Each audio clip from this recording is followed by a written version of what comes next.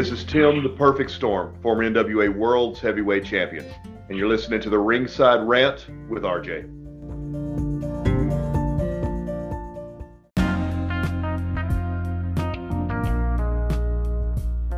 This is Outlandish Zicky Dice, and you're listening to Ringside Rant. The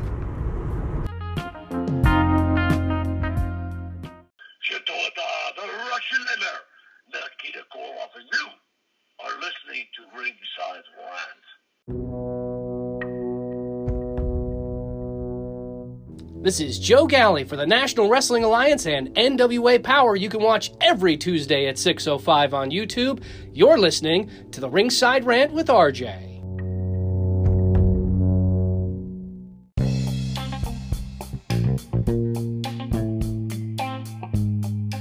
Have you ever tried to explain why there's so much blood on those tissues in the garbage can in the bathroom to your partner? Well, times like that are over, thanks to my friends over at Manscaped. The Lawnmower 3.0 is the perfect tool for a safe and satisfying Manscaped job, so you can trim up the hedges to satisfy your partner. The new Lawnmower 3.0 is designed with a compact shape for easy maneuvering while wet or dry, because let's face it guys, everything is better when it's wet. It is also featuring precision engineering blades for a safe trimming in, well, let's say those sensitive areas, so you don't have to curse every time you try to shave. So go over to manscaped.com right now and use the promo code Ranters Nation to get 20% off your entire order and free shipping. That's amazing, isn't it? Free shipping in addition to 20% off by just visiting manscaped.com and using the promo code Ranters Nation.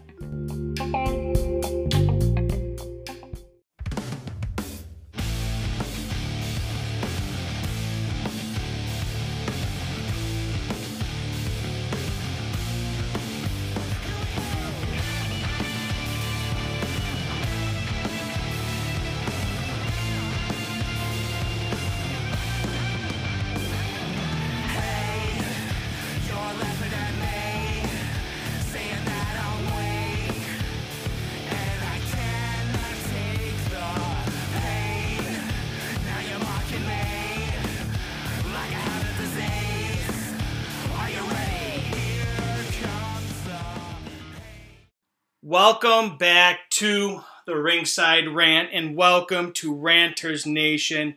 This week is a very special episode. I have the honor of sitting down with a man that, quite frankly, needs no introduction, but I'll give him one anyways. He deserves it. He's been up and down the roads for better part of over 30 years. He is the man, the myth, the legend. He is George South. Mr. South, how you doing today? Buddy, I'm doing good, RJ. Thank you so much, man, for having me, buddy. I'm looking forward to it, man. Hello, everybody. Yeah, it's I first got introduced to you back in November. I don't know if you remember when we were in Baltimore for Starrcast. You did I guess you could say a stage show there.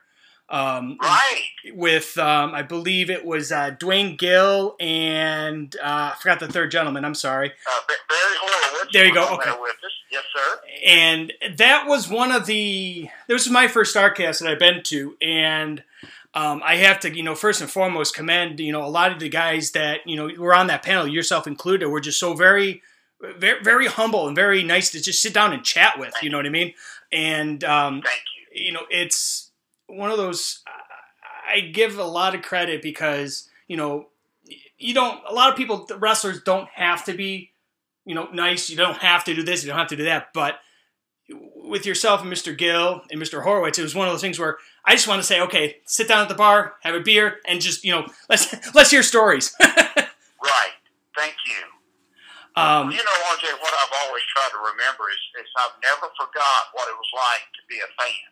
Mm-hmm. And, I'm still the biggest mark, in pro wrestling. And of course, here in Charlotte, North Carolina, I was able to start going as a very young kid. And, I had Wahoo McDaniels and Paul Jones as my favorite. And just I still remember being able to walk up to them. You know, the wrestlers used to come out and actually watch the other matches. And so I was able to, you know, get to know them and, you know, go get them coffee and carry their bags. And so just in that awe of how nice they were to me. Now, there were some jerks, don't get me wrong, over the years, but, you know, just I never forgot what it was like, you know, and I still do that to this day. When I get hurried sometimes, get busy and get aggravated too, but I think, man, if I can just, you know, 5 seconds. If I can just take 5 seconds and just, because fans are great. I mean, without them, there wouldn't be no pro wrestling. That sounds corny, and you know, we beat that to death. But I wouldn't have had a 40-year career without them. And it's amazing that people still walk up to me, RJ, and remember me against Ric Flair. Mm-hmm. And you know, the last time I wrestled Ric was probably 30 years ago. But people have held on to that memory, you know, all these years, and I think it's pretty cool. Mm-hmm. Yeah, it's especially the way that the with the WWE Network and a lot of these, you know, streaming sites that we have now available to us.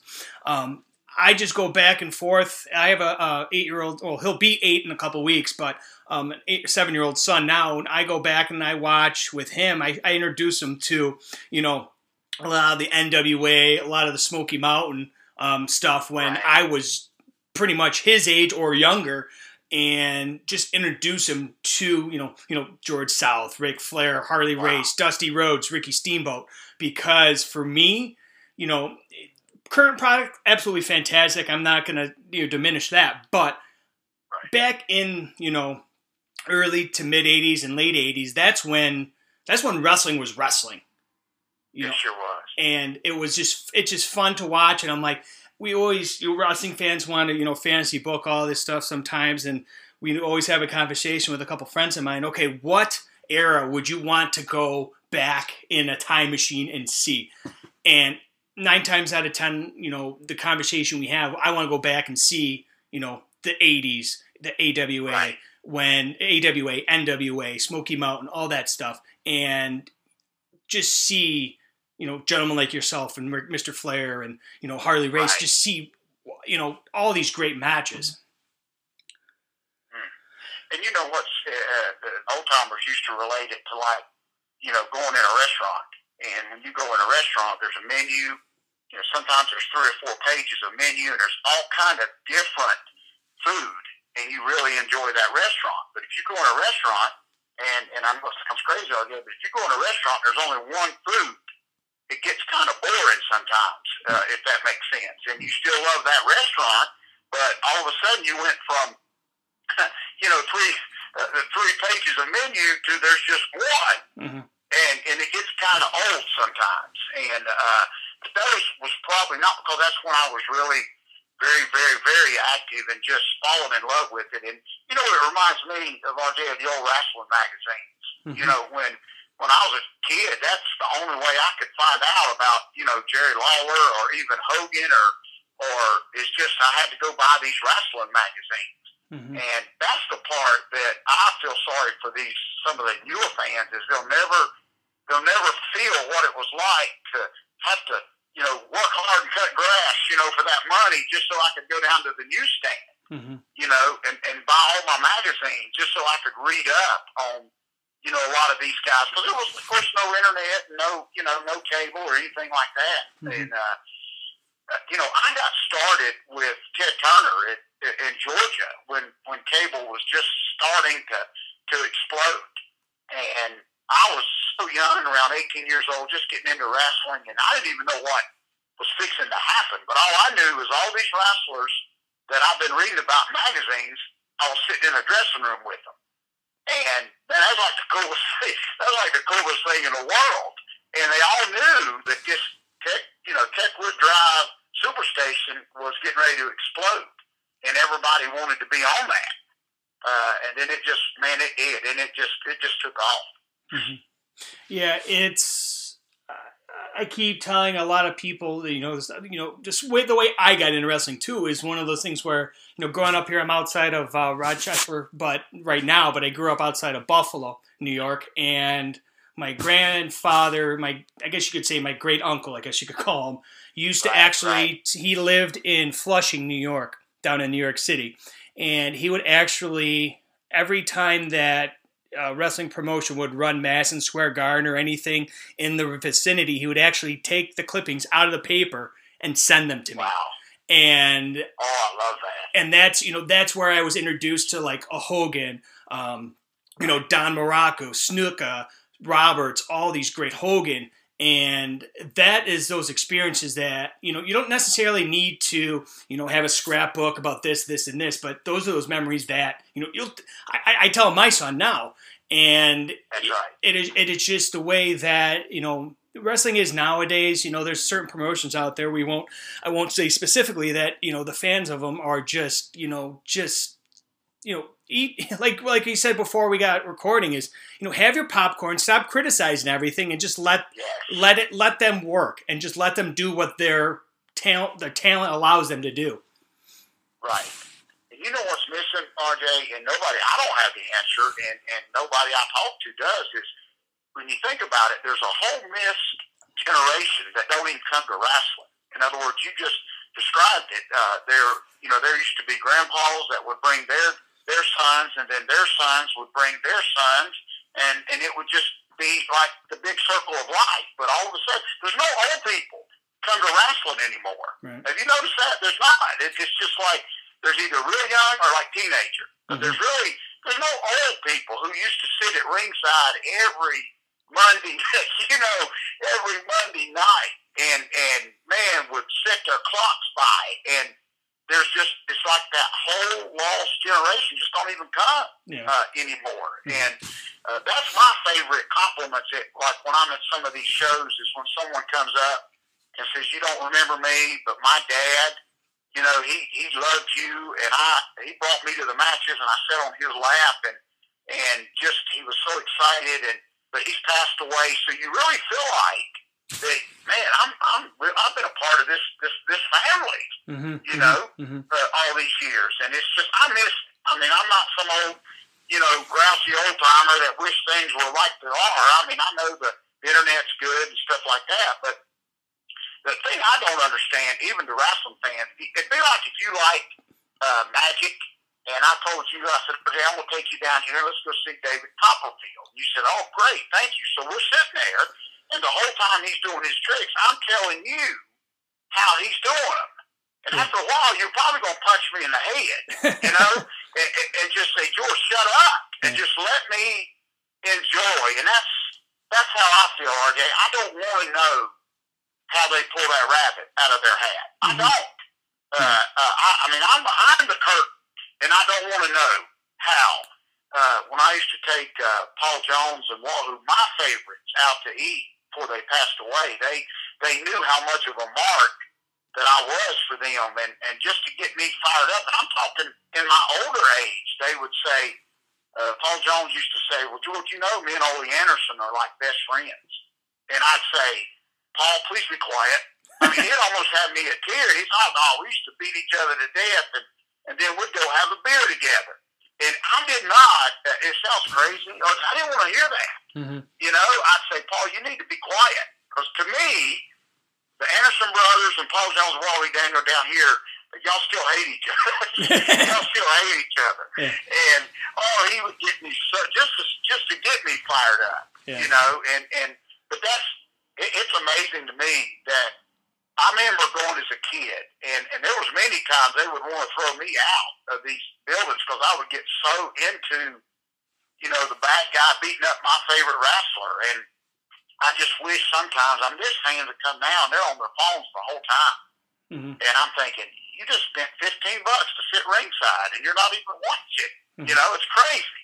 But I always relate it to me. If I was still sitting in that chair outside ringside watching wrestling, what I would want to see, and nobody, I don't want to know, what was it years ago when a TV show come out, The Secrets of Pro Wrestling, and guys are supposedly going to expose the business, and everybody asked me, did I watch? I didn't even care.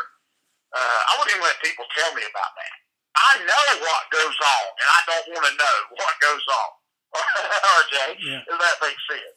No, that makes 100% true. And then I remember when that came out too, and I got into the, started my first pay-per-view that I saw was, when I was old enough to remember, it was WrestleMania. What was it? WrestleMania 7 with Slaughter and Hogan in the main event in Los Angeles, and that was you want to believe that Slaughter was he was evil. He was a sympathizer. Right. He was that, and that's like I said. That was when, like I said, wrestling was wrestling then, and it goes back to when my grandfather. I'll tell you.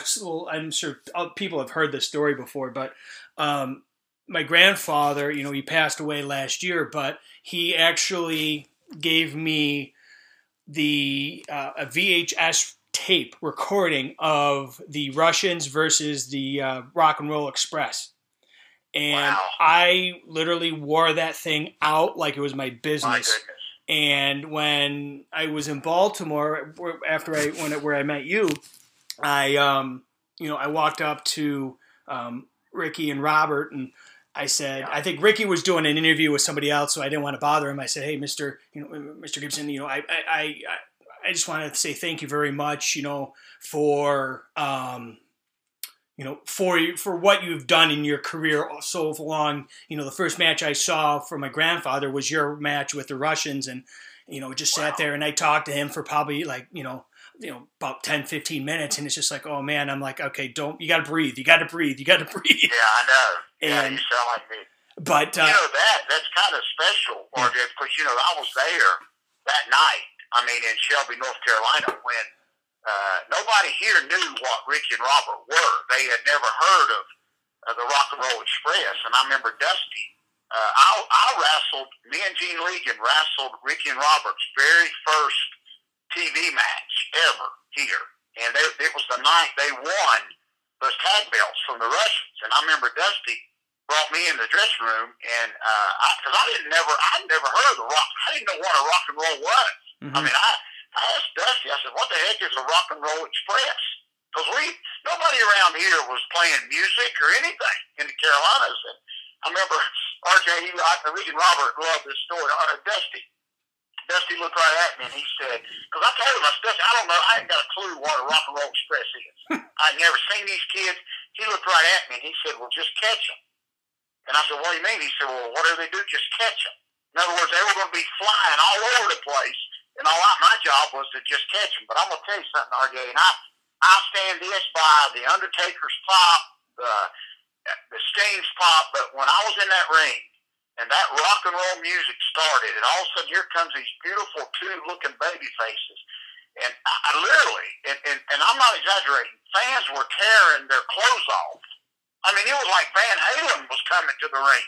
And I'll never forget, I looked over at Tommy Young, the referee, and I said, "What the heck is this?" We've never seen nothing like that down here. And, buddy, you talking about a territory exploding? That was the beginning.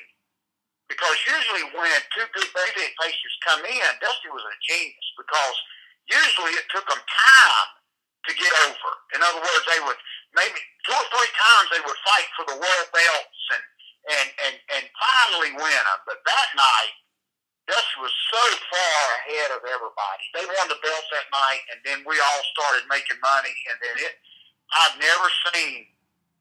It's legendary. When rock and roll got hot here in the Carolinas, I could write a book. Jim Crockett actually brought the FBI in here, RJ, if you can believe it, because rock and roll were so hot, people were printing their own shirts, if you can believe that, and trying to sell them at flea markets. Jeez. So Crockett brought in the FBI to travel around here for a week to some of these flea markets, trying to shut them down. Mm-hmm. Now that, you're talking, it's unbelievable. I still talk about it. You go down here to Myrtle Beach during the summer, and there wouldn't be rock and roll flags. It wouldn't be like, rock and roll band flags. They would be rock and roll express. There were shops at Myrtle Beach selling Ricky and Robert stuff. You go down to Grand Strand, you look over, and there's Ricky and Robert and all these windows. Mm-hmm. It was unbelievable down here when it took off. But then buddy, it popped down here that everybody, there was a waiting list. You can imagine, RJ, there was a waiting list for wrestlers trying to get in this territory. Wow. You think about going in a restaurant and they tell you to take a number and you got to wait outside. This territory was so hot, there were guys waiting. They put their name on a waiting list trying to get in here. And man, I grabbed a hold of Ricky and Robert. Listen, the boys used to laugh at me because at the shows they were loved so much, RJ. They would be getting cards and candy and flowers. Well, they couldn't take it all home with them. So I'd go in after the show and just rack up. Right. I mean, I took so much stuff home to my kids. They thought I was like the greatest dad in the world, RJ.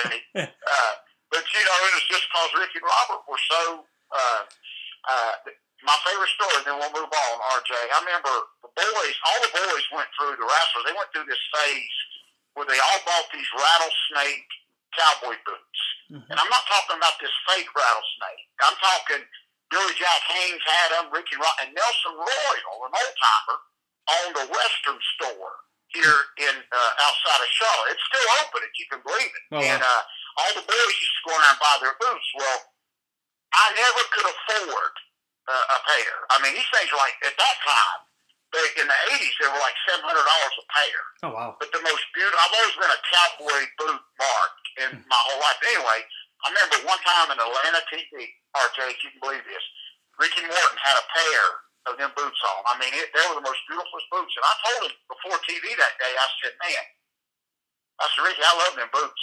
And RJ, he looked right at me and he said, well, do you want them? And I thought it was just like this wrestler re-up or something. And I said, huh? Excuse me? He said, well, do you want them? And I said, dang right, I'd love to have a pair. He said, no, I meant, do you want these? And I said, are you kidding? He said, I tell you what, I don't have an extra pair. He said, but I go home tonight. You come by my house in the morning, and they're yours. RJ, I will tell you, I went by his house the next morning thinking, this is probably the greatest rib in the world, you know? But I got there, and do you know that Ricky Morton gave me those boots? I mean, and I still have them. Yeah. 30-whatever years later, 40 years later, I still have them same cowboy boots. He gave them to me. And so, anytime I get a chance to tell people how much I love that guy, I mean, you're talking about a young kid like me that was just starting out and, you know, trying to make a little bit of money and just feed my family. And then for somebody like him to do that to me, I never forgot it. To this day, I never forgot it. So that's how hot, and I didn't mean to get on a wild goose chase, but man, it was unbelievable. No fan nowadays will realize how hot the Carolinas was. And you know what was special, RJ, and then I promise I'll be quiet, is we still depended, and this is what I miss, we still depended on the fans to pay our bills. In other words, nobody was under no contract. Yeah. In other words, if we didn't work our butts off and entertain those people, they weren't coming back. Right. And then if they didn't come back, then ain't nobody making no money. So we had to go out there every night and just bust our tails. And I'm not saying the guys don't do that now, but man, when there's no contract, you know, or there's no, you got to go out there and you got to earn it. And you really got to make these people come back. And that's when you really knew what these guys were up to and how hard they worked. And of course they do now, but, you know, there's a lot of sponsorships and stuff like that involved, which we didn't have nobody had anything like that, you know, in the early days. Yeah. What an amazing time, man. That would always be mine. Not because I was here with Crockett, but you know that Baltimore, big, huge convention that you're talking about, you know, it's been 30 years since I've seen Jim Crockett. And, you know, that was one reason I agreed to go up there is Jim and David Crockett were going to be there.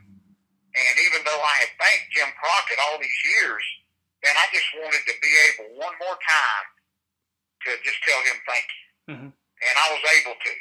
So that was a special time just a couple months ago when we were up in Baltimore together, is just being able to pull him to the side. And, you know, he may have thought I was nuts, but I just wanted to make sure that he knew how much I appreciated, you know, what he did for me here. So a lot of special times. Yeah, and I think without without like guys like Ricky Morton, Rock and Roll Express, like George South, like, you know, the Crockett's, there wouldn't be, you know, this reincarnation, I guess we could say, of, you know, the new look NWA with Mr. Corrigan and Mr. Lagana. Right. And, you know, guys like yourself and the Rock and Roll Express, Ricky and Robert, are getting reintroduced to the, you know, the current fans of wrestling that, you know, Right. back when you guys were in your heydays, you know, they weren't, A, they weren't even born yet, or B, they, you know, they were, you know, weren't young or old enough to really realize how wrestling actually was. And when you faced, you know, Mr. I forgot his name. I had him at the tip of my tongue. Colby Carino. Right. And when, you know, Rock and Roll came back and won the tag straps, and I'm like, man, this is, I don't think I popped harder for both you and the Rock and Roll Express when you guys came out. Yeah. And I'm like, oh man, this is, you know, you go back to that nostalgic feeling when you were growing up, watching you guys go and go and go.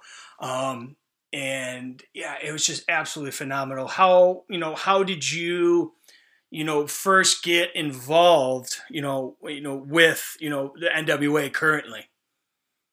Well, you know, RJ, they were first class. First of all, they were first class to me, and I'm planning on going back when all this mess gets out of here. But it was funny that you talked about the memories and stuff. You know what was, and the fans may not understand this, but when I got there a couple months ago, whatever, to go down there, the studio was unbelievable. First of all, but you know what brought back so many memories for me was the coldness. And I know this sounds crazy, but when I used to go to Techwood Drive and even the early NWA Georgia Championship Wrestling tapings, they had to keep the studios real cold because the cameras would overheat if they didn't. So all those matches with Flair and Arn and all those guys, the Road Warriors over the years, it was always unless you was in that studio, you didn't realize how cold it was in that studio. So when I got down there to Atlanta a couple months ago, we got there real early in the morning, and I was able by myself just to walk around the ring and the studio, and the coldness, I ain't lying, I almost started crying. It brought back so many great memories of just, I knew it was something special, and I was just standing there in that studio by myself.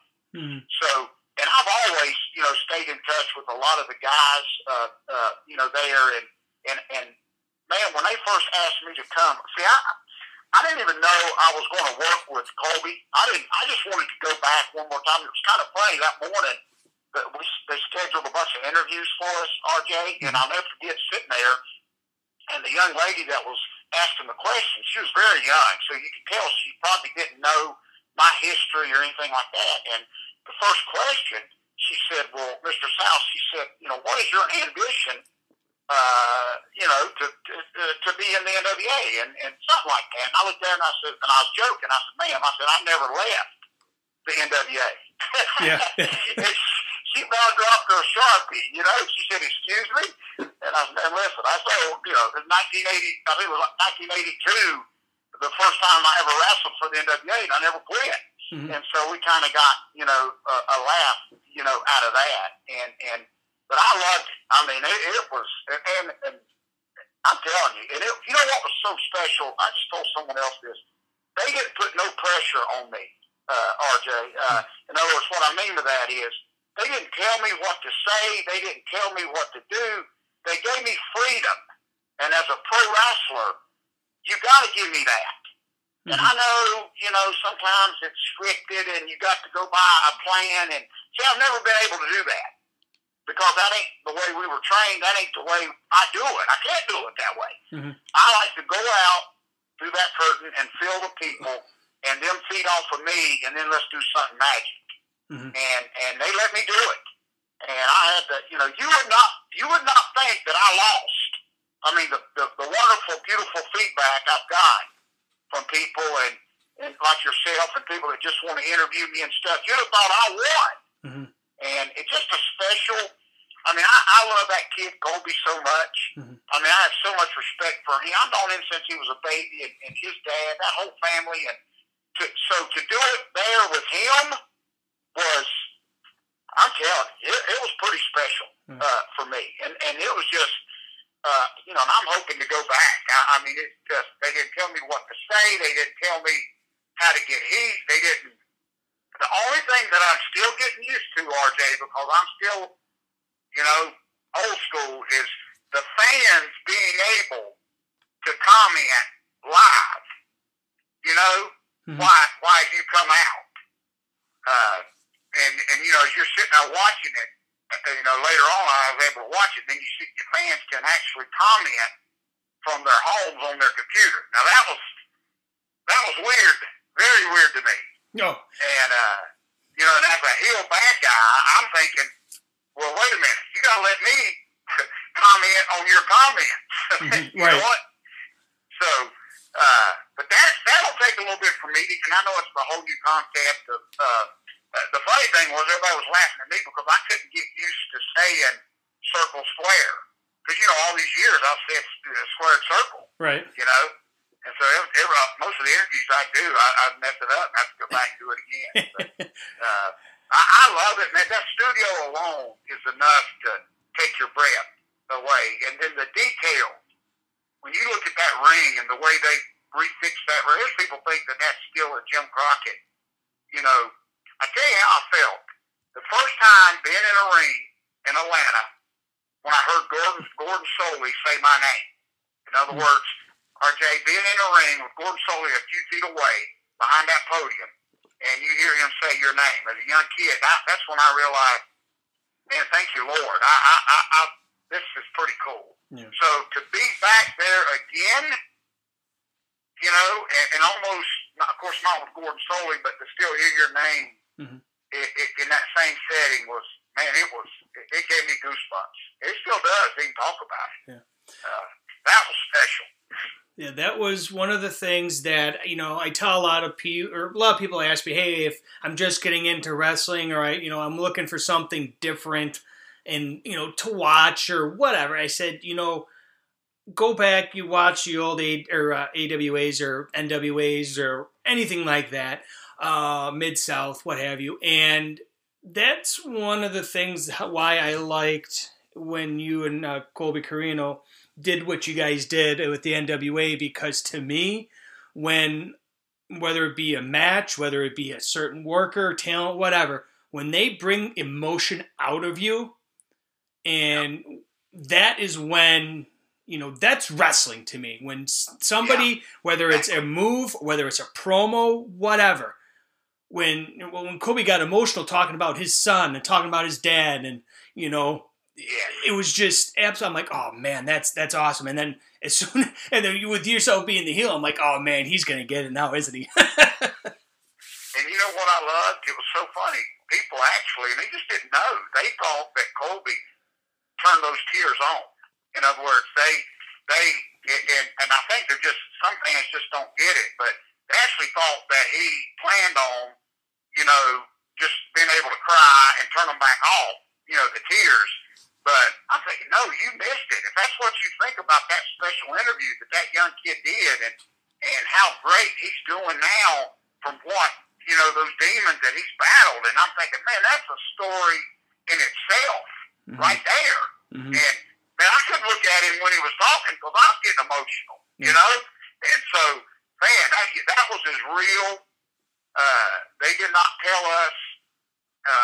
I mean, I already had my mind made up, RJ, that I was going to put Colby over. He deserves it. And nobody never told me to do it one way or the other. Nobody told me anything. They let me, and they trusted me. See, that's what's missing, RJ, is there's so much trust involved in two guys. I didn't talk to Colby before we went out there. We didn't go over nothing. And I didn't want to.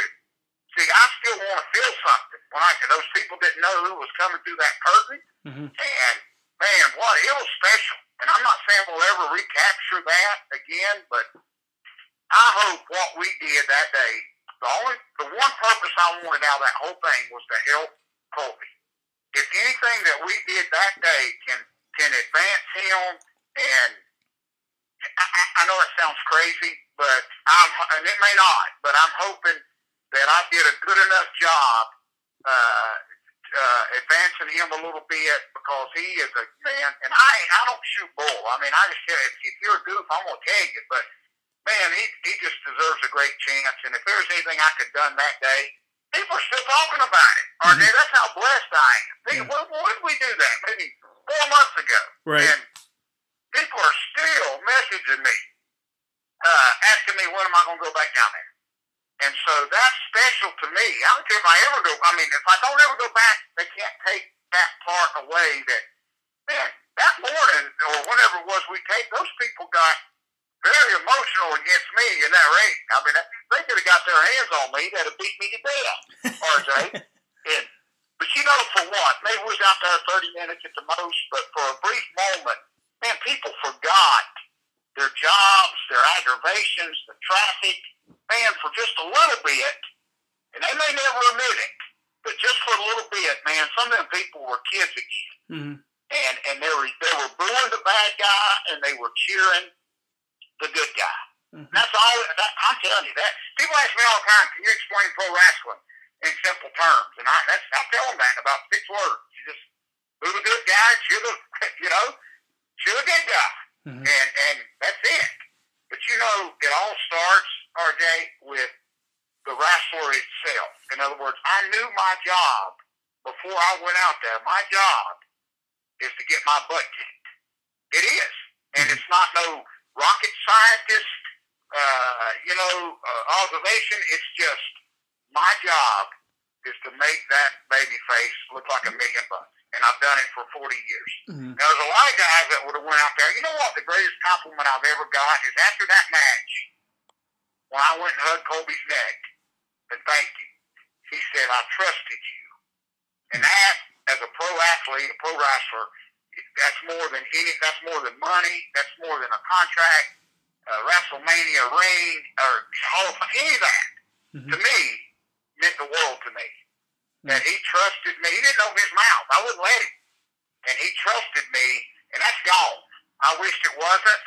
And with my wrestling school, I'm trying to hang on to that. But, man, I remember getting in the ring with Brad Armstrong and, Denny Brown and guys like that. And they would just tell me, George, I don't want to have to open my mouth. I just want to listen.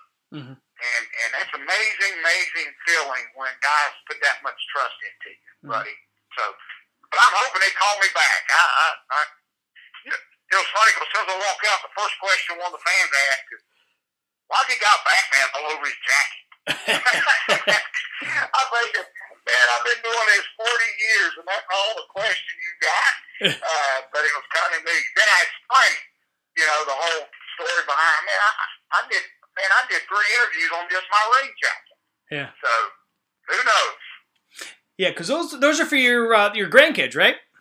They sure are. Yeah, I love that. Thank you, buddy. They just whenever they find a patch, or they love superheroes, of course, like all young kids do, and so I go on the road so much, and so I just sew them patches on the whole ring jacket. I've had that old jacket for years, but it's kind of neat now when I go out and they get to watch me on YouTube with that jacket on, and they it's just a part of them, Mm-hmm. I think the fans felt stupid for asking me that once they found out the reason. Oh man, I'm sorry. I didn't mean that. I said, no, man. Yeah, it is. It's kind of neat. It's just a way for me to take them out on the road, with me a little bit. Yeah. So, sure is. Yeah. It's another, from one superhero to another. I didn't realize this, but when I was doing my research, you had the first televised match for the Blue Blazer back in '88, and for those that don't know who the Blue Blazer was, it was Owen Hart underneath a hood, a mask. Right. How, looking back at it now, how was that experience? You know what I mean? Obviously, it's a kind of an open-ended question, but You know what was so funny, RJ? I don't know if you've heard this, but we screwed up the finish. I believe it or not, and when we came back, Owen went to do that. I call it the Tuco Scorpio finish, because he was the first guy that ever I seen do it. The top rope, flip, move into a flying down body press, whatever it's called. Right. And that was Owen's finish. Well, he'd never done it. So I'm actually, and this place, you know, the arena that night was sold out. I mean, WWF was at the height of their career. And, I mean, just huge. And Owen, first time he'd ever done Blue Blazer, he did the flip, landed right on my head. I mean, he misjudged it. He'd never done it. And so, basically almost knocked me out. So when we come through the curtain, Vince McMahon was so mad, he told us, go back and do it again. Now, RJ, I thought he meant later in the show. No, he did not. He meant turn around and go back and do it again. Do you know that me and Owen turned around? I was dizzy. I mean, I couldn't even see the ring. And they pointed me toward, but we went right back and did the whole thing again. And he hit it perfectly. So even when they came out with Owen's DVD and that match is on there, the finish that you see is the second time we tried it. But you know what's so neat? I speak to a lot of teenagers and I go to a lot of youth camps and share wrestling stuff. But I use that story, and it's such a blessing because I have not to give up. I mean, seriously. I mean, here it is, you're on nationwide television, and you're told to go back out there and do it again. I always loved Owen, but you know, as I get older, RJ, and I look back, I wish, and I tell people this all the time, I wish I would have slowed down, and I did. I mean, I'm very appreciative, and I took pictures with these guys. You know, my biggest regret, RJ, is I never got a picture with Andre the Giant. You can believe that. I mean, you're always in the dressing room with him, and you just put it off. You know, you just say, oh, I'll get it next week. I'll get it next time I'm up here. And I regret that to this day. So I tell these young kids I train now that they're worried about being a mark or bugging the wrestlers. I'm saying, listen, bug them. If you want a picture with Ricky Steamboat, who's the greatest guy ever, or, you know, Scott Steiner, who may, you know, bite your head off, you know, go do it. Yeah. I mean, go ask, because 9 times out of 10 they're gonna say sure, and you'll have that picture. And so I tell these even young fans that you ain't gonna know till you ask. But man, as I look back, even being around Owen, you know, so many of my friends, Brad Armstrong, you know, just unbelievable talent that passed away so young. And man, I miss him. I still talk to Brad's family. You know, still stay in touch with his wife and daughter. His daughter's in college now. Oh, wow. But about once a week, you know, I just text them and you know, check up on them. And so just, you know, and I just want to stay connected to Brad and that family, and just so many special times. Because you hear it so much now, RJ, but we spent more time with each other than we did our families. I mean, I used to joke with Brad Armstrong that I wrestled him so much I should have just married him. I mean, because I was with him more than I was my family. Right. And you know what's missing, RJ, is we depended. I just wish I could go back in time. And I remember when Dusty broke Ricky and Robert up and put them in single matches against Ric Flair. And guys have always asked me, well, George, did you ever get, like, jealous? Because should that have been you, or should that have been somebody else? Are you kidding me? We were so happy for each other because we all were going to make money. Does that make sense, RJ? Oh, yeah. I was never jealous of somebody getting another spot because I knew we were all going to make money. Because if Ricky against Ric Flair sold out, then I was going to be first or second match, and I knew I was going to. I mean, we just really depended on each other. Yeah. I mean, I remember many times in Kansas City when I was starving. I was wrestling Kansas City, and man, I was making $20 a night. And Ricky and Robert would come out there, and many times they would give me money just to get by, you know, or ask me did I need anything. So we really depended, and I never forgot any of that. I may not be remembered from, you know, my great wrestling matches or anything like that, but I'm never going to forget, you know, what these older guys did, you know, for me. And I try to pass that along, RJ, to the young kids that I train. And you know, I've shared this before. Like my first week in the business, I didn't have a clue. I still don't know what I'm doing, but then I was real bad, and I was just trying to work hard. And I remember Ron Starr, who passed away a couple years ago. he made a lot of money in Puerto Rico, but here in the Carolinas, he did like a little bit of first, second match for Crockett. But anyway, I met him in Atlanta. This is Georgia Championship Wrestling. And he told me, he said, kid, he said, all you can do is leave wrestling better than you found it. And he told me that probably at the end of 1981. And man, that just hit me like a brick. And that's all I've ever wanted to do. I messed up a lot, failed a lot of times, but that's all I want to do when I'm done, is just leave pro wrestling, you know. And if I can do that through the students, you know, that I'm training, and if they can help leave it better, then it's been one great ride, buddy. Yeah, it's definitely, you know, great to see, especially with the training school that you had with the George South Pro Wrestling School. With you got, you know, graduates such of, you know, you got Cedric Alexander, you got Tessa, just two of the many that I'm sure will roll out of that school and, you know, get onto these big time promotions. But it's the stories that you have that I've heard in other interviews from Tessa, where she still comes back, Cedric still comes back, and, you know, really gives back to the school, to you, because obviously they wouldn't, you know, without George South, there wouldn't be, you know, a Tessa Blanchard the way she's bursted onto the scene. As far, and with Cedric too, I think he's yet to you yet to see what he can do. I think because that's right. Because I've seen a lot. I saw his stuff earlier in. I think it was down in Baltimore, down in you know, the Carolinas there with PWX, and I'm like, oh man, this guy, he's going somewhere, and, you know, and hopefully that'll, you know, we'll see that coming soon.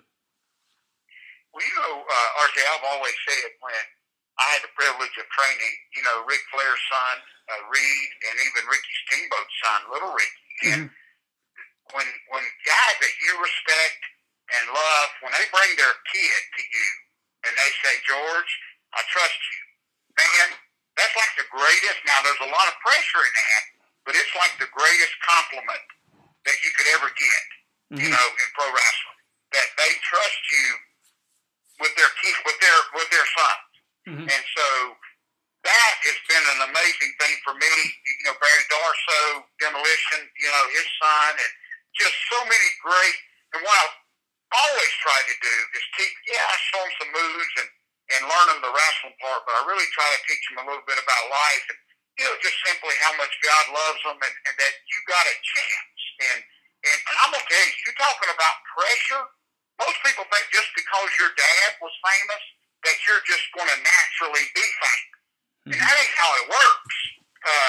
There's been many interviews where Tessa's had to calm me down because people would say, oh, you're probably just getting a break because of your dad. And, oh my gosh, RJ, you're talking about fighting mad? Because, you know what I tell people? That wrestling ring don't care what your name is. When you take a bump and you hit, that ring don't care who you are. And so they forget the hard work that these young kids do. To me, it's harder. When your dad's Ric Flair or you know, Tully Blanchard, and of course, poor Tessa, she's got, you know, Magnum TA in her life. She's got me. She's got Tully.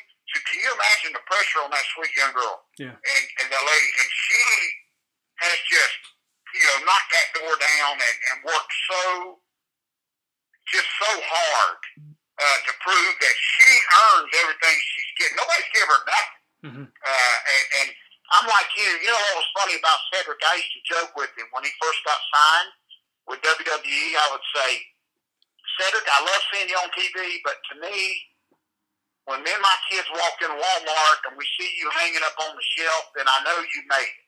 And I was just like an inside, you know, re-up with him. And do you know what? Two weeks ago, maybe a couple months ago, I got a package in the mail, RJ, if you can believe it.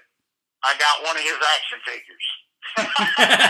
so now, you know, so Cedric said, yeah, I guess I finally made it. You know, it's just cool to see a kid from Charlotte who worked his tail off. And, you know, these guys come to me and these girls, they've never been in a ring. Everybody thought Tessa had been in a ring before. She'd never even been in a ring when she came to me. So just to see that hard work and how hard, it's just amazing to me. And and I'm like you with Cedric. I hope they just give him the ball. WWE has so much talent right now it's just hard for a lot of the guys. They've got, for who, you know what I tell fans, RJ, for the ones you see on TV, they got 10 times as much down there in Florida that ain't on TV yet. Mm-hmm. That'll just wait for their chance. And we hope, the window is so small for wrestlers to get noticed and stuff, and I'm just hoping that, man, they give Cedric the ball and just it's unbelievable. The stuff he can do. I wrestled his first match in front of his mom, and RJ, she threw a chair at me. She still laugh about it. She got so mad at me that I was beating up her son that she threw a chair at me. So I tell Cedric now, don't ever let WWE book me against you, because your mom will come out of the stands. but man, just unbelievable the stuff that they do. Yeah. I watched him against Ricochet the other night. They got him tagging. Yeah. But I've seen a couple of their matches, and it was some unbelievable stuff that they do. And it's just, I always joke with Cedric, it's sad that the circus ain't around, because, man, he'd make a fortune. Shooting him out of a cannon or something. Yeah. Man. Yeah, because even my son watches a lot of the WWE now, too, and he's watched a lot of, Cedric stuff and a lot of Ricochet stuff, and he's like, Daddy, I want to watch Ricochet. I want to watch Cedric. I said, okay, let me get to the network. Let's see what we got here, bud. And it goes to attest on how much hard work does pay off, and it goes to that old adage. I'm like, is that WWE the kind of be end all kind of thing now, or do you think there's just so much wrestling out there that you don't necessarily have to, make it to the WWE to, get over? RJ, you just took the words out of my mouth. I tell everybody, that's I use it as Football Illustrated. Yeah, that is the NFL. But if you don't make it, you wouldn't believe how many young kids that think their dream is going to be over if WWE don't call. And I'm totally against that. There is so much good promotions and wrestling. There's overseas, and I know this virus mess has calmed a lot of stuff down, but it's like Tessa. There's people that still don't understand why Tessa is not with WWE right now. Now, if that happens, me and her both are going to be very thankful, but we're not sitting around waiting for grass to grow under our feet. I mean, she's making, she has made a name for herself, but she just did a movie with The Rock, and so what I teach is, they may call, but if WWE does not call, that doesn't mean that you still can't fulfill your dream. And now, it's hard to understand. WWE is the biggest show in town, but there's a whole world out there. And I tell my students there's more to wrestling than Charlotte, North Carolina. There really is. And if you're learning, but everybody's in such a hurry now. I just had a kid, ain't even started yet, and he asked me the other day at my school, how long does it take? And RJ, I started laughing. I said, what do you mean? He said, well, how long does it take, to get big? And, that's just, it blows my mind that this kid ain't even took a bump yet. And so we'll see. And I love that enthusiasm and stuff like that, but I tell you what, I'm not rich yet, so you're not getting rich before me. So you better slow down a little bit, okay? Yeah. And it's just amazing. And I get a lot of people that really are not wrestling fans. That's what blows my mind, is they're tired of their regular job, and they know WWE is paying big money, so they think they're going to quit their regular job and maybe work out a few times, and then they're going to get signed with WWE. And so a lot of times there's a life education there where I'm telling them, y'all don't have a clue how this works, do you? And so I'm still very old school, RJ. I take them on the road with me, and believe me, having somebody set a wrestling ring up tells you a lot about that person. If they're going to make it, because I'm telling you, WWE still does that. I love it. They're referees, and those young kids down there, those young trainees, they set the rings up down there. And And I love that. I can tell more in 5 minutes than you can ever tell me with your mouth. Yes, I give you a broom. Old timers used to give a young kid a broom, an old straw broom, and say, "Sweep the ring out, I'll be right back." Mm-hmm. And when I was young, I didn't understand that. And every time that old timer would come back, that broom would be laying in the middle of the ring, and the kid left. And I thought, what's going on here? But I learned such a valuable lesson. If you can't stay and sweep that ring out, how are you ever going to listen to me?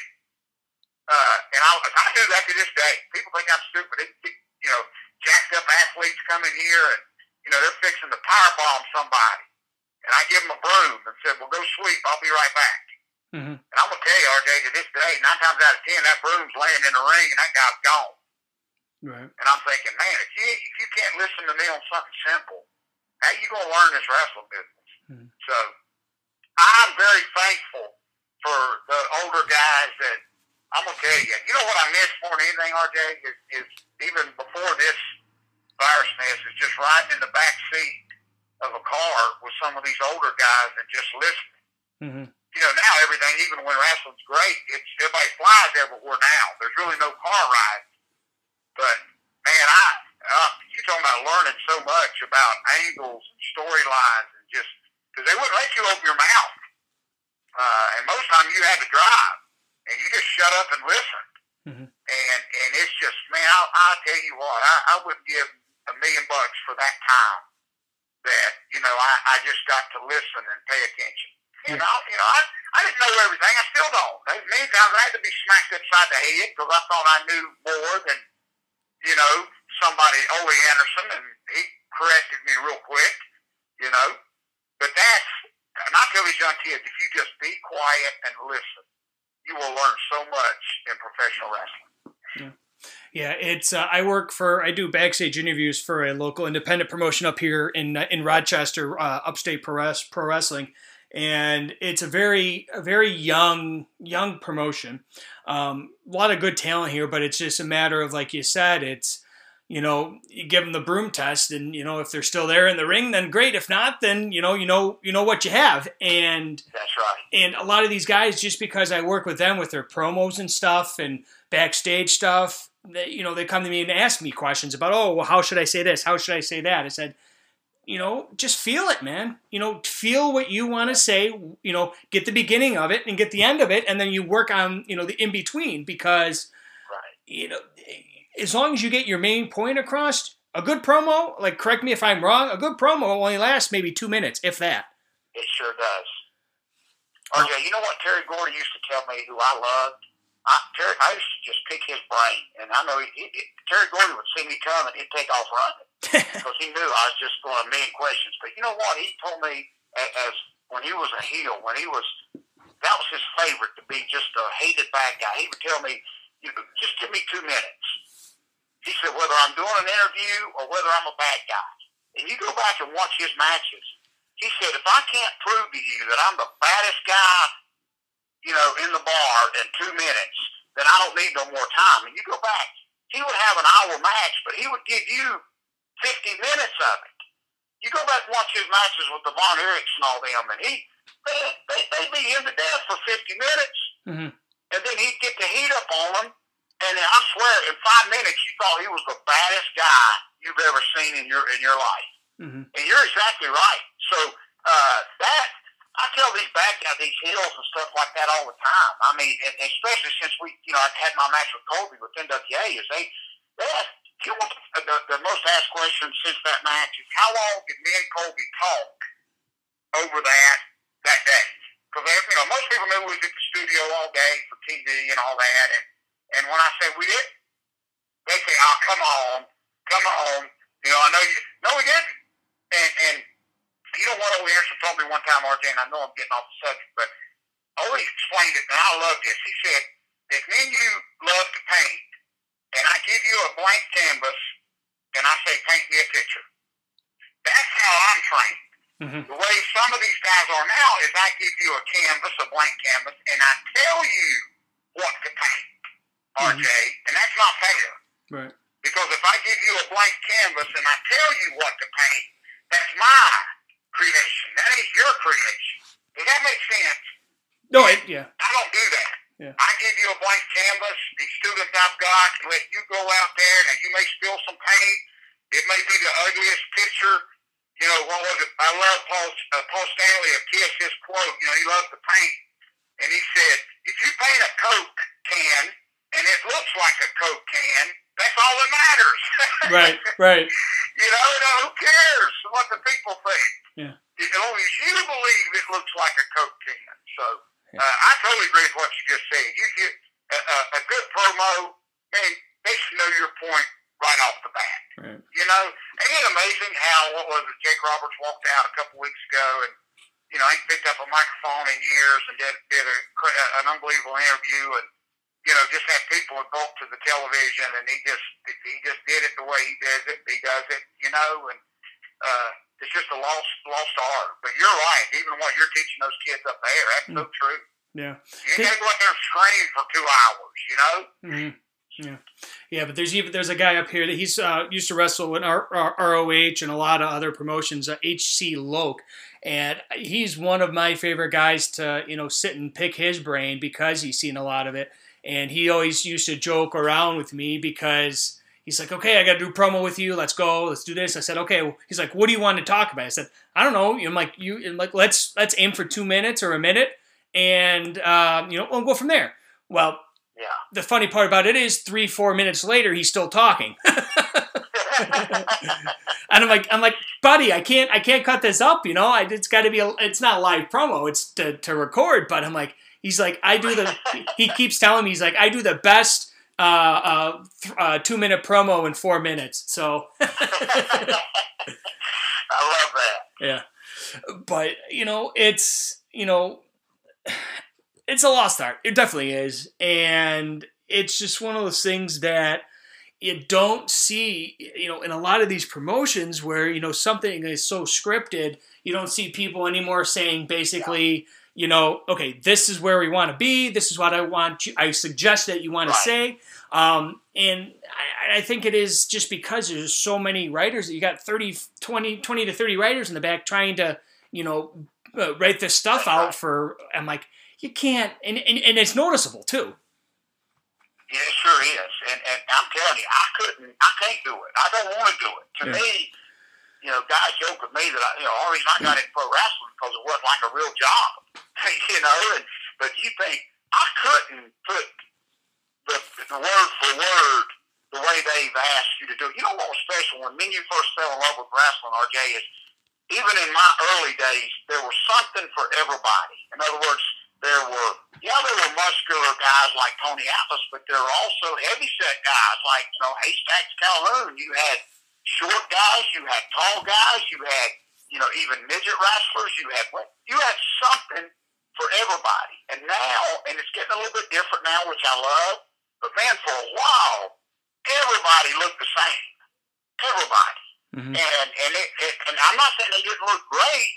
I remember one time my grandbabies were playing with their action figures, and I happened to walk by and I looked down the floor and there's like 12 figures in a pile. They all had, you know, big tattoos on their back. And I said, Dallas, I said, my grandbaby, I said, what are you doing with all these Brock Lesnar figures? There was like 20 of them. Mm-hmm. And he said, oh no, Papa, all these are all different guys. And he starts naming, you know, every one of them. But my first glance, every one of them looked the same. Yeah. And that's kind of how it is on TV for a while. Is, you know, they all look great, but you know, that's why I'm just loving it how they're changing it up a little bit. You know, everybody don't look like a fitness model. You know, and some of those guys got a little belly on them. Some of them look good. You know, and I know you gotta look the part, but I'm just so glad it's getting back to where there's a little bit of something for everybody now. Mm-hmm. You know, we've, me and Tess has had this conversation, and, you know, several of the lady wrestlers, that just the pressure they have to look good all the time. And that's what I love about Tessa. Sometimes she'll get up, put her hair up, and go to the gym, and she'll post a picture. She's not afraid to say, hey, I'm working, I'm sweating, I'm not going to look beautiful right now. And I love that you just show. You know what's missing in wrestling, RJ, is the reason I become a fan, and I'm sure you become a fan, is you said it earlier, is I felt like I was part of it.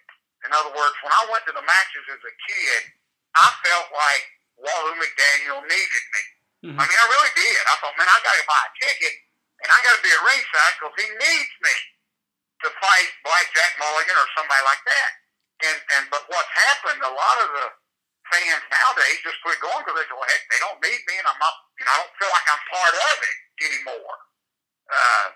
All I done in that match with Colby in that studio is I made eye contact with a lot of them people in that crowd, and if you could have, a lot of them just met me, and if they could have got their hands on me, they would have killed me. Mm-hmm. But it was just that eye contact that I put them in the ring with me. And man, they were ready to wrestle too. Let me tell you. Yeah. So, but I think if we can just, and I always joke and say, hey, none of us know what we're doing. We just all doing something that we love. And Black Bart used to tell me years ago for Crockett, he'd say, man, you're gonna get so much advice from people. He said, just take what you can use and throw the rest away. Mm-hmm. Yeah. So that's for sure. That's my advice to everybody. Yeah. And another thing that I noticed too is the book that you have out is how did you come up with this title? Because it's very unique. It's called Dad, You Don't Work, You Wrestle. How did you? It's funny, RJ. Most people, that's kind of what they think of pro wrestlers anyway. They think we don't really have a job. We just been like playing. But years ago when my twin girls, I got twin girls who are like 23 or 24 now, but they. When they were little, I'd come in off the road and literally they'd be going nuts.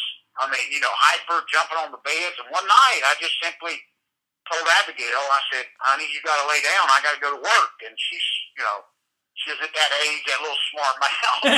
She come right back and she said, well, Dad, you don't work, you wrestle. And I thought, man, if I ever write a book, man, I'm going to title it that. Because I couldn't get no better title than that. But, no. And then I just met, Mark James, who's such a great great guy. And he did Bill Gundy's book, and he's done so many great books in Tennessee. And it's funny because I didn't slow down long enough to do a book. I'd always had notes, and I met him, and he said, well, just give me what you got. And bless his heart, I handed him popcorn boxes and napkins and stuff I just wrote over the years, and man, he did it, and I'm so proud of that thing. It's been out a little bit now. It's still doing great. I just mailed a couple of them off, and I wanted people to feel, RJ, when they read it, that they're sitting like me and you're talking. Mm-hmm. I didn't want like a ghostwriter to change all my words and say things and not talk the way I talk. I wanted it to be like you're sitting around, and us talking. And that's, Tommy Dreamer, a lot. What's special is I give a lot of boys a copy and just for them to read when they're on the road, and just so much great feedback, of that special time of when I started and how much fun I still have doing it. I still, what's hard for me now, my kids asked me yesterday, it was beautiful here in Charlotte on Saturday, and they just asked me, how hard was it? Because they knew this was like the first Saturday, full day, in probably 40 years that I've been home. Yeah. It really is. And it was the weirdest thing. I've got a wrestling ring that I use at my shows. It's on the trailer out here beside the house. And it sounds crazy, but, man, I'm miserable. I mean, I just want to set the ring up in the front yard, just to be around it. And if nothing else, this virus does is I hope, not just with wrestling, but people may just slow down a little bit. And I'm going to tell you, I love an old-fashioned gallon of milk, and I'll never take going in Walmart again for granted just to get a gallon of milk. Something that I used to laugh about, and now I'm limited. And I got to take a number to go in and get my gallon of milk. And man, you just stand back and say, "Oh, I'll never laugh about that again." Yeah, right.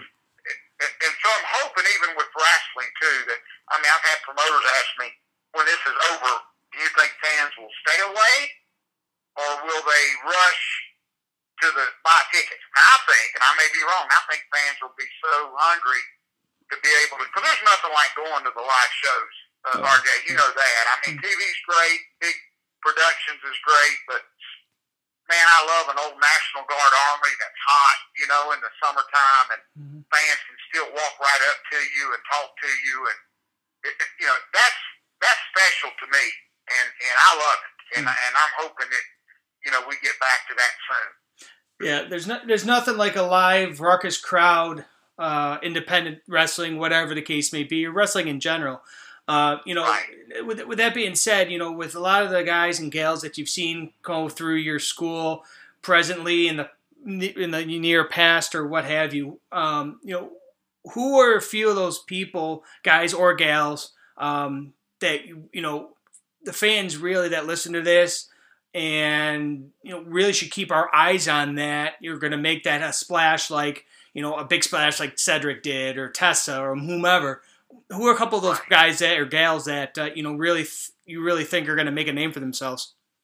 Well, two of them that come to mind, and it ain't because they're coming out of my school, but it's because they are really working their tails off. And one of them is Montana Black. I call him T-Rex because he's a huge guy. And it's kind of a joke because when I first started training in Jurassic Park, one of the Jurassic movies that came out, he was going to take his girlfriend to go see it after training. But I, you know, big mouth that I am, I'd already seen it. So I told him to finish, you know, the Jurassic Park, and he hates me to this day. That's what broke up, you know, that's what broke up his relationship. So I just nicknamed him T-Rex, and because I killed the whole finish of Jurassic Park. I wasn't faking it. But anyway, he's doing real good.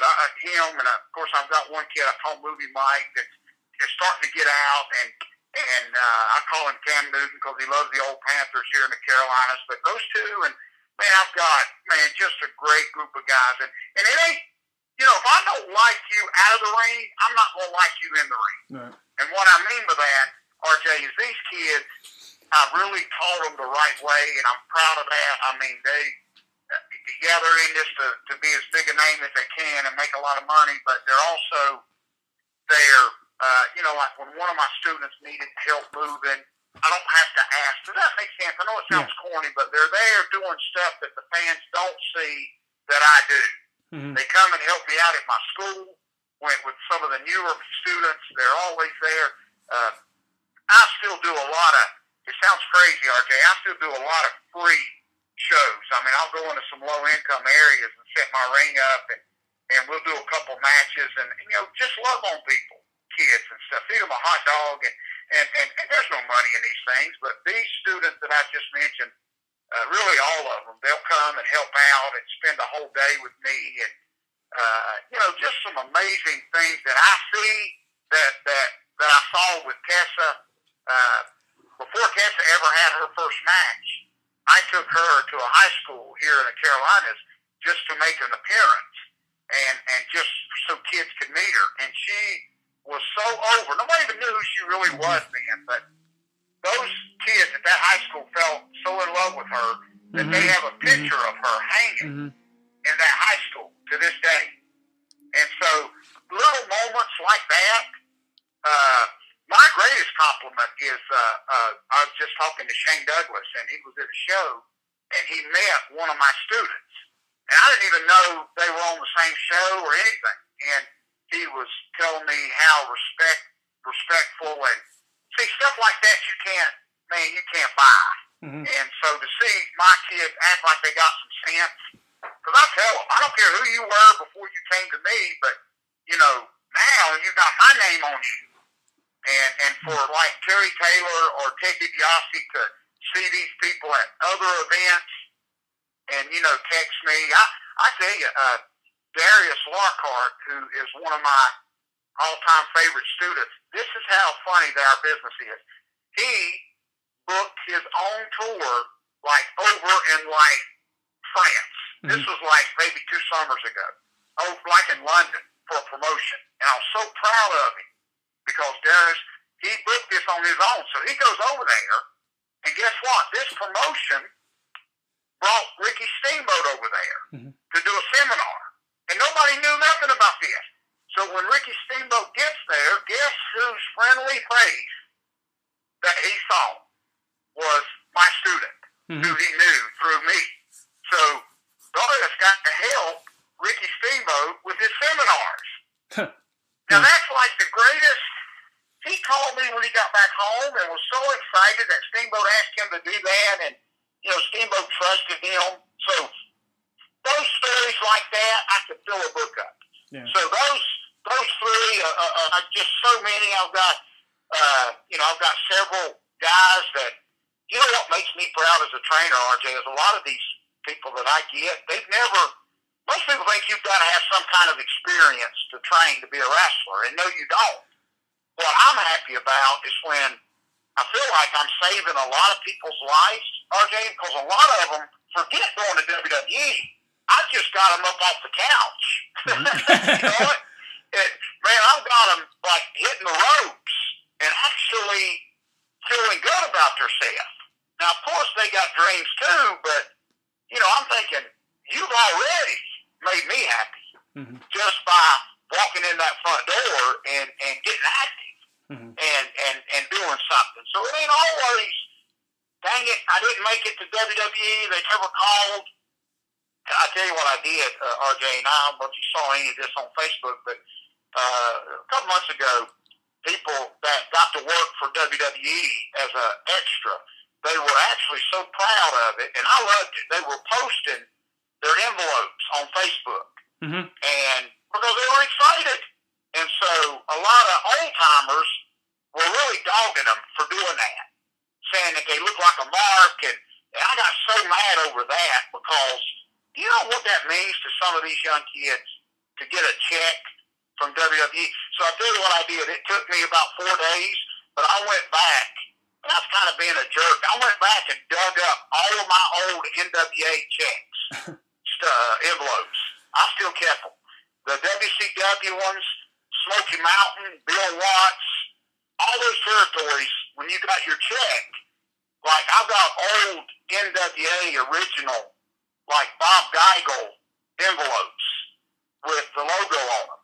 And I posted all them on Facebook. Saying, here, you dang old-timer, what are you going to say about mine?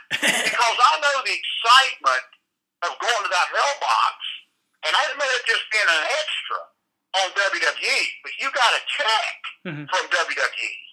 And so I've never forgot. I hung on to all that stuff. So I posted all my, checks, envelopes from all these companies, too. So kind of shut everybody up with that, buddy. But, those are probably three of my special ones. I've got a whole group of kids, and we're just going to keep trying to do it the right way, buddy. Right. Well, lastly, before we close shop for this episode, I just want to, thank you so much for taking time out of your busy schedule. I know, with the current situation with everybody's in, nothing but time, but, you've been very, very welcoming to me, and I appreciate that. Just lastly, plug if, guys that are listening to this or gals that want to come down to Charlotte and get involved with your school, how can they get a hold of you for that and for you in general if they, they want to chat? Yeah, please. It sounds crazy in this internet age and stuff, but I still have an old-fashioned, website, and it's just georgesouth.com, and they've got it's got my buddy Dick Bourne. He does the Mid-Atlantic Gateway website that's been around for years, but he keeps it updated. It's got all my information. There's an email on there. There's a phone number.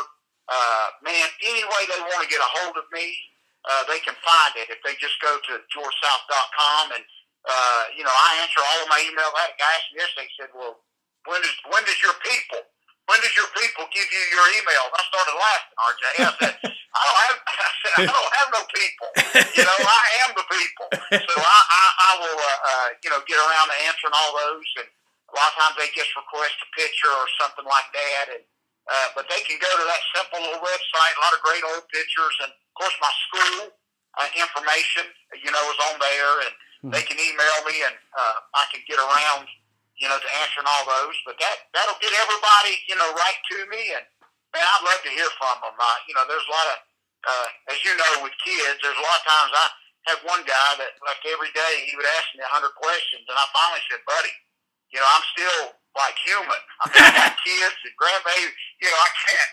Grandbabies don't understand why you've been on the computer for 2 hours. So I have to kind of cut it short. But I always try to return and answer everybody's questions and stuff. And Artie, I just appreciate you, buddy. I'm telling you, I learned years ago. One more story. I used to see Ric Flair walk in the dressing room, and he would just walk. He'd go wash his hands or something, but he'd walk by a guy and tell him to stand up, and he would lock up with him, and then he'd just walk off. And for years, I didn't understand what he was doing. And later on, I asked Ronnie Garvin. I said, "Why does Rick just walk in the dressing room and like lock up with somebody and then leave?" And Ronnie said, "Oh, George, you don't understand. You don't know." He said he can tell more by locking up with that guy than he don't have to go watch his match. And so what I meant by that is, 5 minutes after me and you talk, I do a lot of podcasts, a lot of interviews, a lot of times, and sometimes I'm just in a hurry to get off. I'm thinking, man, he doesn't know nothing about me. He doesn't care about wrestling. They just want to talk, and you're not. I just appreciate your time too, RJ. I know you're busy, and man, I enjoy it. I get to talking, and of course, my grandbabies today said, "Dad, please, Papa, please don't talk all day." I think I have, RJ. I'm sorry, buddy. No, that's fine, man. No, my wife, pokes fun at me all the time. I guess that's why we've been married for 10 years, I guess. But she always laughs at me because I literally can talk to anybody about anything, and you throw wrestling into the business, and I could talk forever. But I'm glad that it's very humbling to have kind words coming from you. It means a lot, and and hopefully this will be good reaction from a lot of people, and definitely would love to have you on again in the near future if possible as well. Well, we would. We'll do that for sure, RJ. And buddy, I'll be praying for you and that family. And if I can ever do anything else, you just give me a call, my friend. And man, I appreciated it, buddy. I think you introduced me, and I talked for 2 hours. I think. hey, that works. Like I said when we got started, I said, when I first met you in November there at StarCast, Mike, your friend, or our mutual friend Mike, introduced us, and I'm like, that's the kind of thing where I'm like, with you and Mr. Dwayne Gill, I said, okay, here, just go. I'm like, I'll just sit there and, I'll listen, I won't say anything until I'm spoke, until you guys say anything to me. Then I'll start, perking up and, reacting. But, it's definitely been a pleasure. Well, buddy, it's been my pleasure. It sure has. And if I can do anything else, just let me know. And we'll touch base. Just if I can ever do anything else again, you just let me know, okay? Appreciate it. Yes, sir, my friend. Thank you so much. Have a great day. What a great interview, if I say so myself. Big thank you goes out to Mr. George South himself for coming on, taking time out of his busy schedule with his family down in Carolinas. Check him out across Facebook. If you are even thinking about becoming a professional wrestler, George South is the first man that you guys should check out. Great man, great person, and even better trainer as well. So give him a follow on Facebook as well. But while you're doing that, head over to facebook.com/ringsiderant. Follow us right there. Follow me on Twitter at ringsiderant_RJ. But check out my great sponsors I have for this show. If you go over to powerslam.tv right now and use the promo code RingsideRant, you can get your first 30 days free of powerslam.tv. It's a fantastic product. I enjoy it, and I'm sure you will as well. Another thing that you probably will enjoy is the merchandise store we have right now. We got t-shirts, hoodies, coffee mugs. Go over to ringsiderant.deco-apparel.com/shop to get your great apparel now. You have some comedic shirts over there as well. Bald is beautiful, and I don't need a belt to be over. Go over to ringsiderant.deco-apparel.com/shop today. And a big thanks to our friends over at What For Apparel. Head over wherever you get your podcast and make sure you subscribe to the Ringside Rant on iTunes, Spotify, Google Play, Stitcher, Anchor, just to name a few. But we're also proud, very, very proud to be on Full Press Coverage and the Full Press Radio Network. So head over to fullpresscoverage.com/radio to listen to the Ringside Rant today. You won't only hear the Ringside Rant, but you'll hear great shows like Boots to the Face and Talkamania, just to name a few. While you're online, go over to reapersbrew.com and order yourself some great coffee grounds. I still have 2 more containers full of their great coffee. It's absolutely phenomenal. My favorite is the electric chair, so I highly suggest you go get some too at reapersbrew.com. Finally, if you are a big wrestling fan like I am, you need to head over to FITE.tv, set up an account, and start watching. The amount of wrestling that is on that site is absurd. You could spend days and days and days by just watching FITE TV. So go over and subscribe and make sure that you purchase FITE.tv, because you get not just wrestling events, but you get TV shows like PWR 360, So Says Chernoff, just to name a few, 2 great friends of the show. With that being said, I appreciate everybody that has listened this week to the Ringside Rant.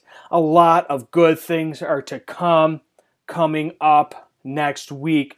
I'm sitting down with 2 great guys. Well, 1 great guy and Barry, but I kid. The Husky Heartthrob himself, Barry Frost from Doing the Favorite Podcast, as well as Eric Brown, will be on next week's episode on Wednesday, as we are going to induct 2 wrestling matches into the Hall of Fame. You're going to have to make sure that you follow this shows on the Twitter gimmick, as well as, my personal one, at ringsiderant_RJ, to make sure you know which ones that you can look forward to hearing from next week. So with that being said, thank you very much for tuning into this week's episode of the Ringside Rant, and welcome to Ranters Nation.